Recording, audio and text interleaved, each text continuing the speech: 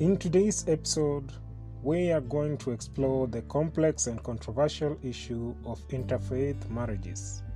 And in this episode, we are going to focus mainly on Muslim and non-Muslim marriages.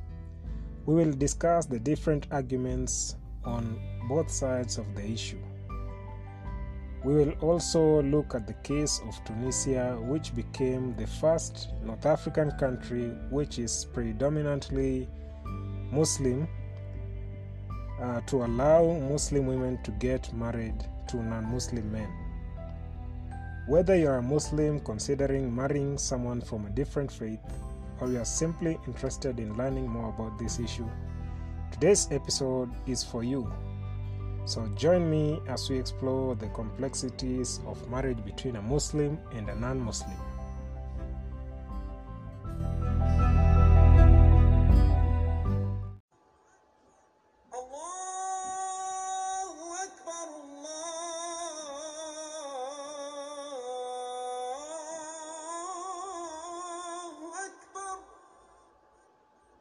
Hello, welcome to today's episode.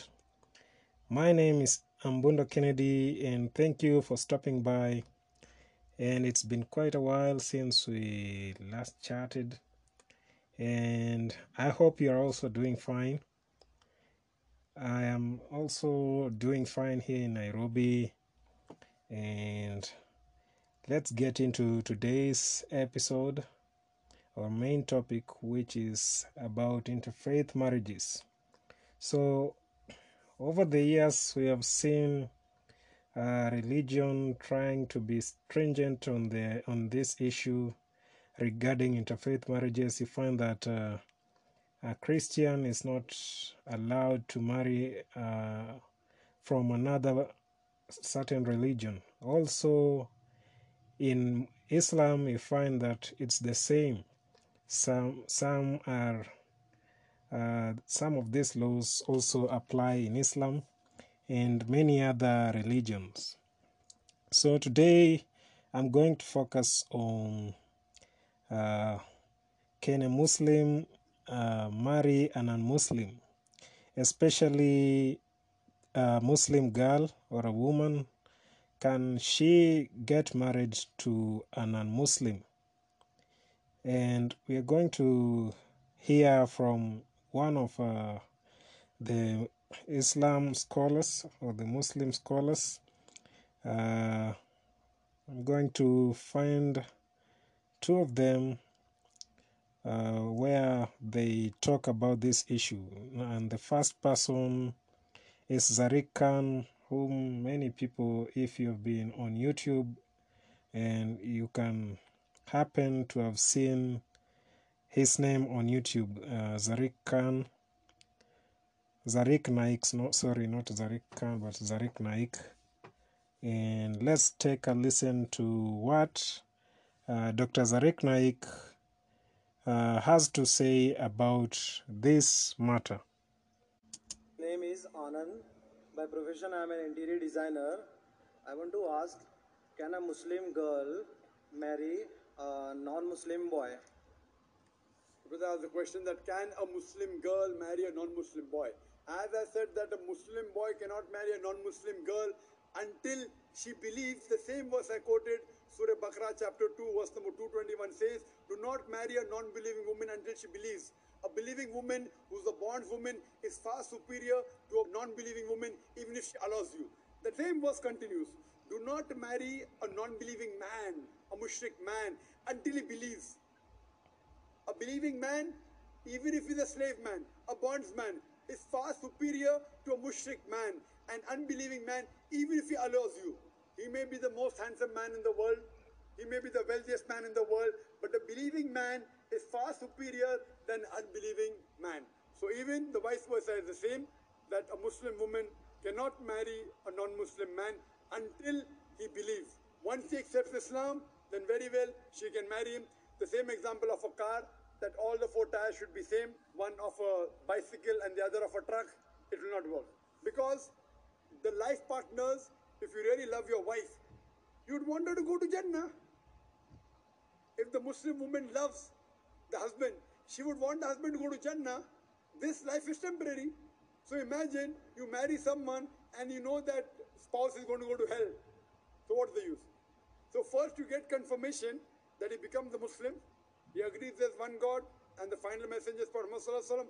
Then there are chances that both will have the best of this world and the hereafter. Hope that answers the question.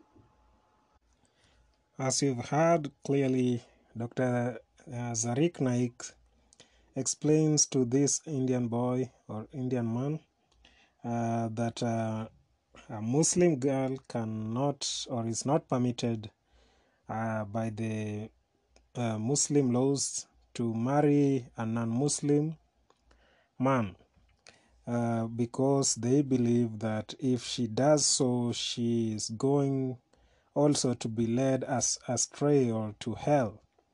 And yeah, that's how Dr. Zarik Naik sees it and interprets the Quran as it is. However, I also want us to listen to another Muslim, I think is a Muslim scholar. His name is Abdul Rahman Hassan, who also happens to talk about this. And I also want us to listen keenly to what he has to say on this topic. What would the situation then be? A woman who's a believer, she's going to a disbelieving man.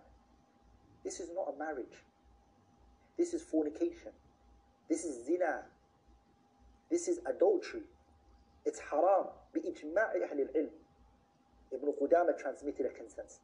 Ibn Abdul Barr rahimahullah transmitted a consensus. Imam al-Shawkani transmitted a consensus. Ibn al-Mundhir transmitted a consensus. يعني, there are no difference of opinion in this issue.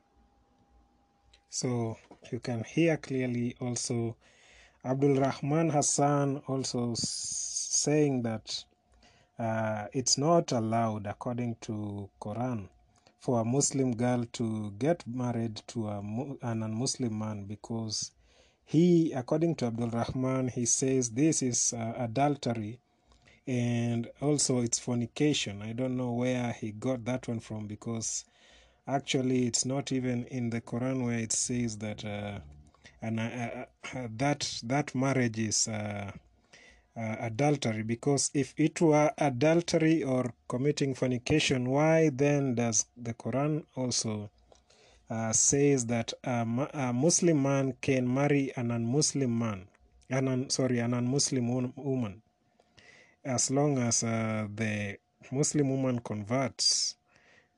But in the first instance, this non-Muslim woman, it happens that maybe she was well brought up, and then now Abdul Rahman says that such type of marriage is considered adulterous and fornication. I don't know what your opinion is. You can also participate in this conversation by sending your voice message, or also I'll share the question on the poll where you can vote. Also, you can comment there. So also let's take a look or listen to other types of other Muslim. Let's take a look, listen to other Muslim scholars who have different opinion from Dr. Zarik Naik and Abdul Rahman Hassan. These are just samples. I sampled out several of these individuals for the purpose of this episode, so that we can take a listen to the different perspective on this issue. So let's listen in to this Muslim scholar with a different opinion concerning interfaith marriage and how he views it. His name is Dr. Shabir Ali.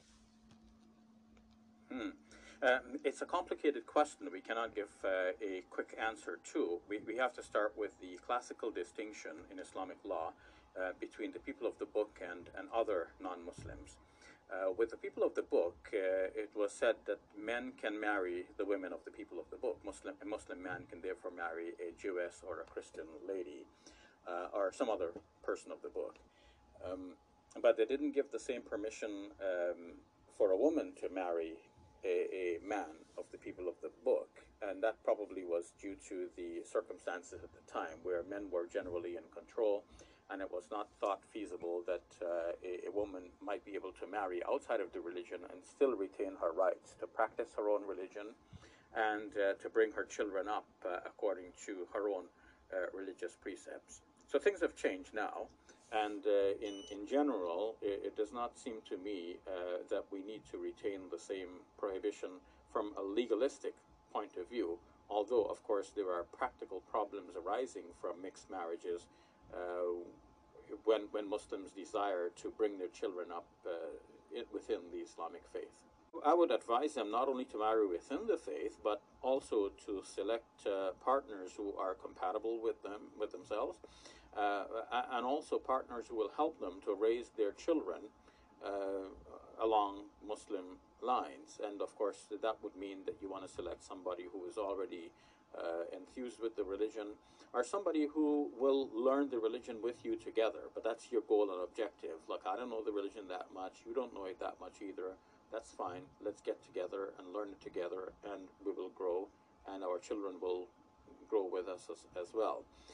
But if one person is pulling in one direction, one is pulling in the other direction, then you do not have the basic ingredient of a happy marriage. Well, you've heard from Dr. Shabir Ali, where he says that he talks about this issue in another perspective, and also he brings out a new type of word that the Quran also describes, that the Christians or the Jews are referred to as the people of the book, if you didn't know. So it says that a Muslim can marry, they can marry to those people of the book. However, you find that certain other interpretations will say that a Muslim cannot marry a non-Muslim or a believer or a non-believer. So there are some certain conflicting interpretation of also the Quran from different teachers of Islam. However, that one I leave it to them. Also, so I thought let's listen to one last person here who also has another different view from Dr. Zarik Naik and Abdul Rahman Hassan. So let's listen to what he has to say also on this. What's his position on interfaith marriages? And his name is Imam Hargey. So let's take a listen to what he has to say. And this was on an interview with the Al Jazeera. So let's take a listen to this discussion or this conversation. Now, you don't share the view that Muslim women are forbidden to marry outside of their faith. Why is that? Because the Quran is quite explicit. There's no verse in the Quran that says Muslim women can't marry non-Muslim men. The Quran is specific that Muslims, both men and women, can't marry idolaters.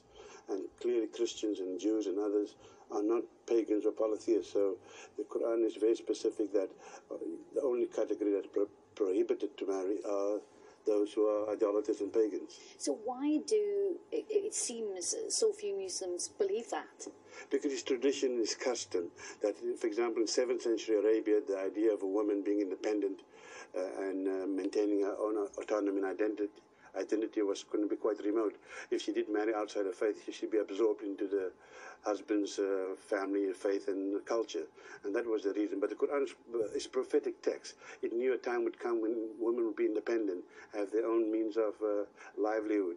And so since it allows Muslim men to marry non-Muslim women, and since I believe Islam is a gender equal religion, the same rights must be given to Muslim women.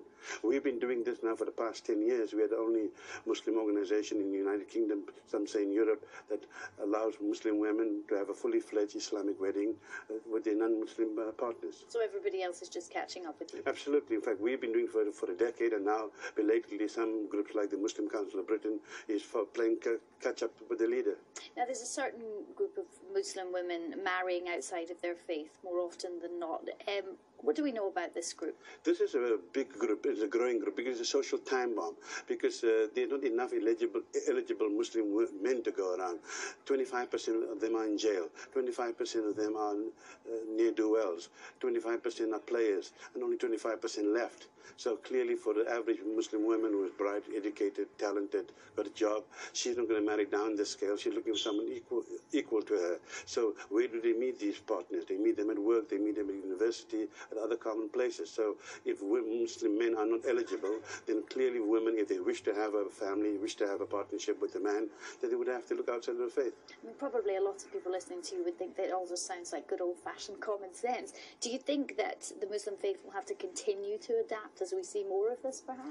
Yes, because it's inevitable. The Muslim diaspora, the women in the diaspora now, are not content to have arranged marriages. Most of them want to have a love marriage, like all of us do. And so they are going to meet their partners at these common places I've been talking about. So I think it's invidious for Muslim women to choose between the faith she loves and the man she loves. Muslim men are not required to make that choice. They could have their faith and have the woman they love. But somehow Muslim women must give up one or the other. We provide them a safe way, safeguarding their faith, because we say that Muslim women can marry outside the faith, but they would have to sign up to a contract where the husband agrees that she will remain Muslim, that she would have a Muslim burial, she would have a Muslim funeral ceremony, that there will be a halal household, and most importantly, the children will be raised up as Muslims, but with respect and familiarity with the father's faith. So all of those are encapsulated in a signed marriage contract that protects the women's rights. And so in that case, there's no problem for the Muslim woman marrying the man she loves. Well, we've heard from Imam Taj Hargey, and that was also his different opinion or his perspective on interfaith marriages.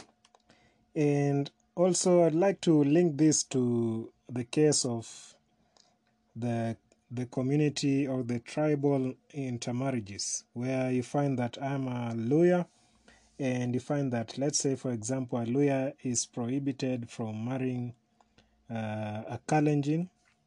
This is just an example. So you find that there could be also some problems, because in the past, in order to solve a conflict, you found that one community would allow for intermarriages between the two communities, so that the war or the conflict that was between the two communities would cease.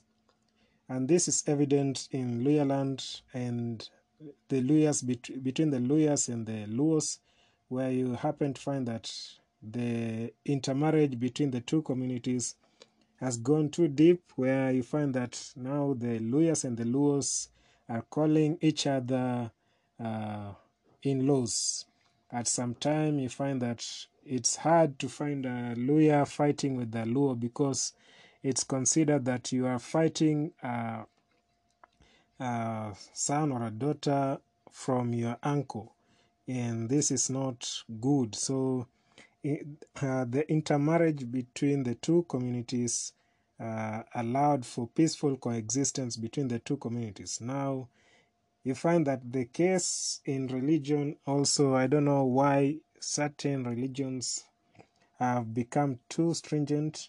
However, I see that as time goes, the religions have begun to become lenient, because also the coming generation happen to be influenced by other environmental factors, you find that if you cannot find a certain person whom you resonate with, that you can marry from that specific religion, and you can find the person that you like or love in another religion, you find that the modern generation is embracing this type of existence where you find that a certain spouse, they exist where a woman is from a certain religion and and the husband from another religion.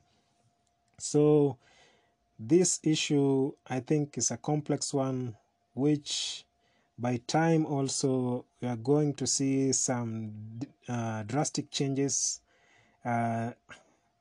Even recently in 2017, you find that in Tunisia, which exists at the northern of Africa, or at the north of Africa, and being a predominantly Muslim country, you find that in 2017 it became the first country in North Africa to allow Muslim women to get married to non-Muslim men.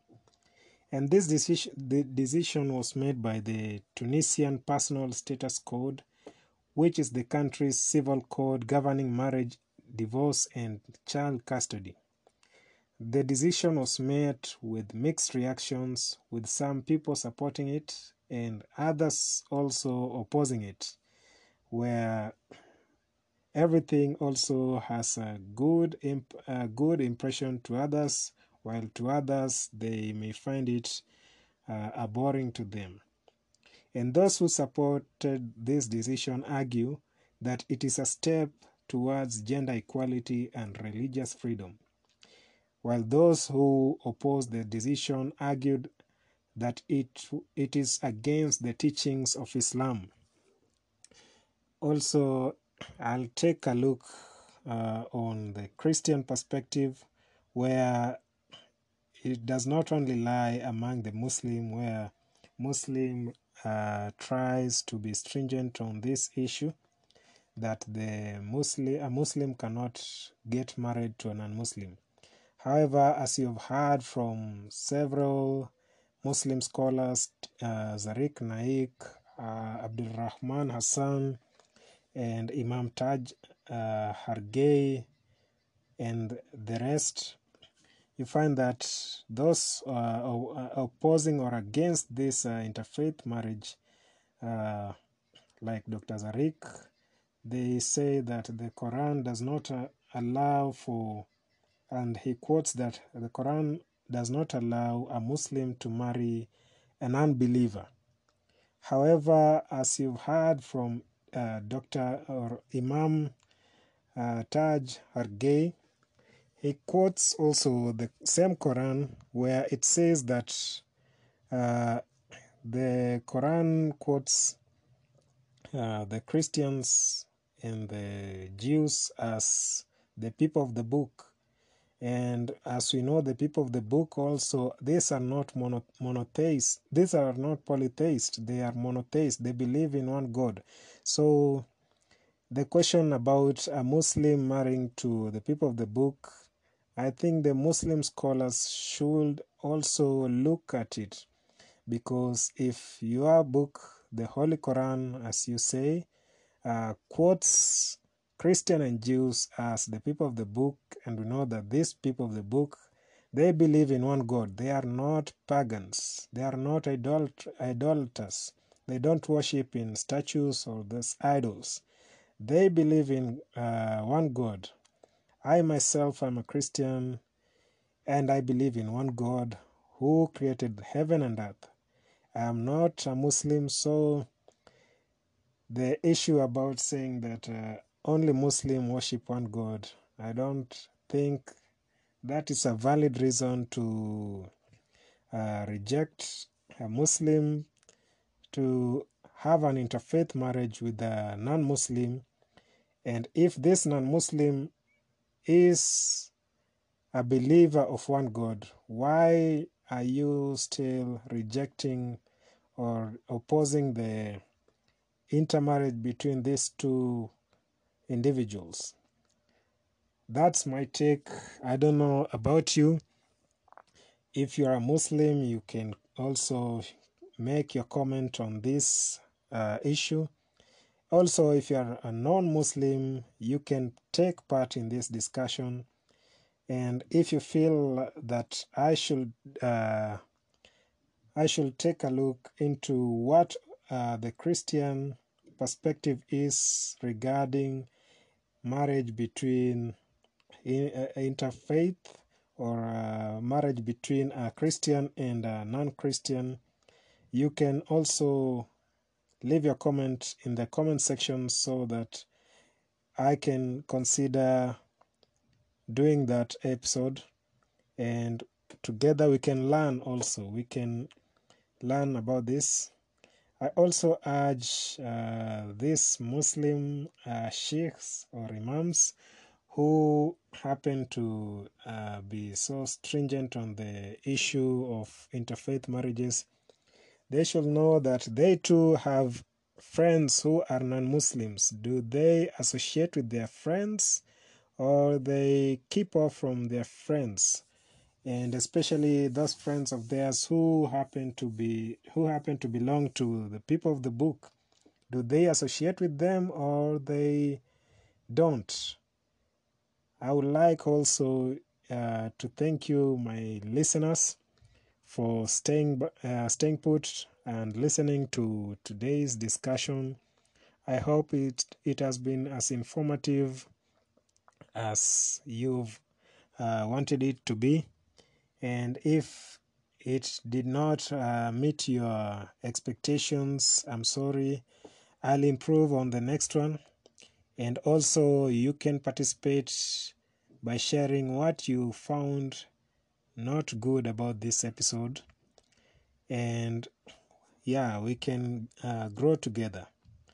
Also, I would like to leave you with a message that we need to live as a family.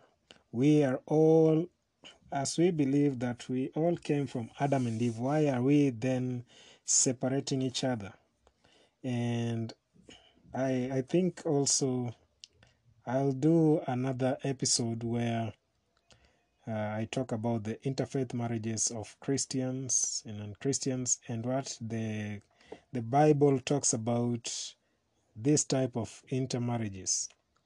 I'm sure that you will engage with that type of discussion, because I feel like I should do that also, so that it doesn't look like I did only for the Muslims. I was targeting Muslims. No, I want us to be inclusive and to learn from each other. And that's it from me. I hope you are satisfied with today's episode, and feel free to engage. Yeah, that's it from me. It's Ambundo Kennedy signing off. Bye bye. Until next time.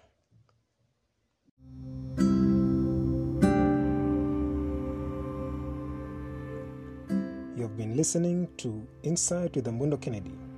If you want to participate in this discussion, you can send your voice message or comment below. Thank you for listening, and you can find us on Spotify and your favorite other podcasting platforms like Google Podcast, Listen Notes, Amazon Music, and the rest. Thank you for listening.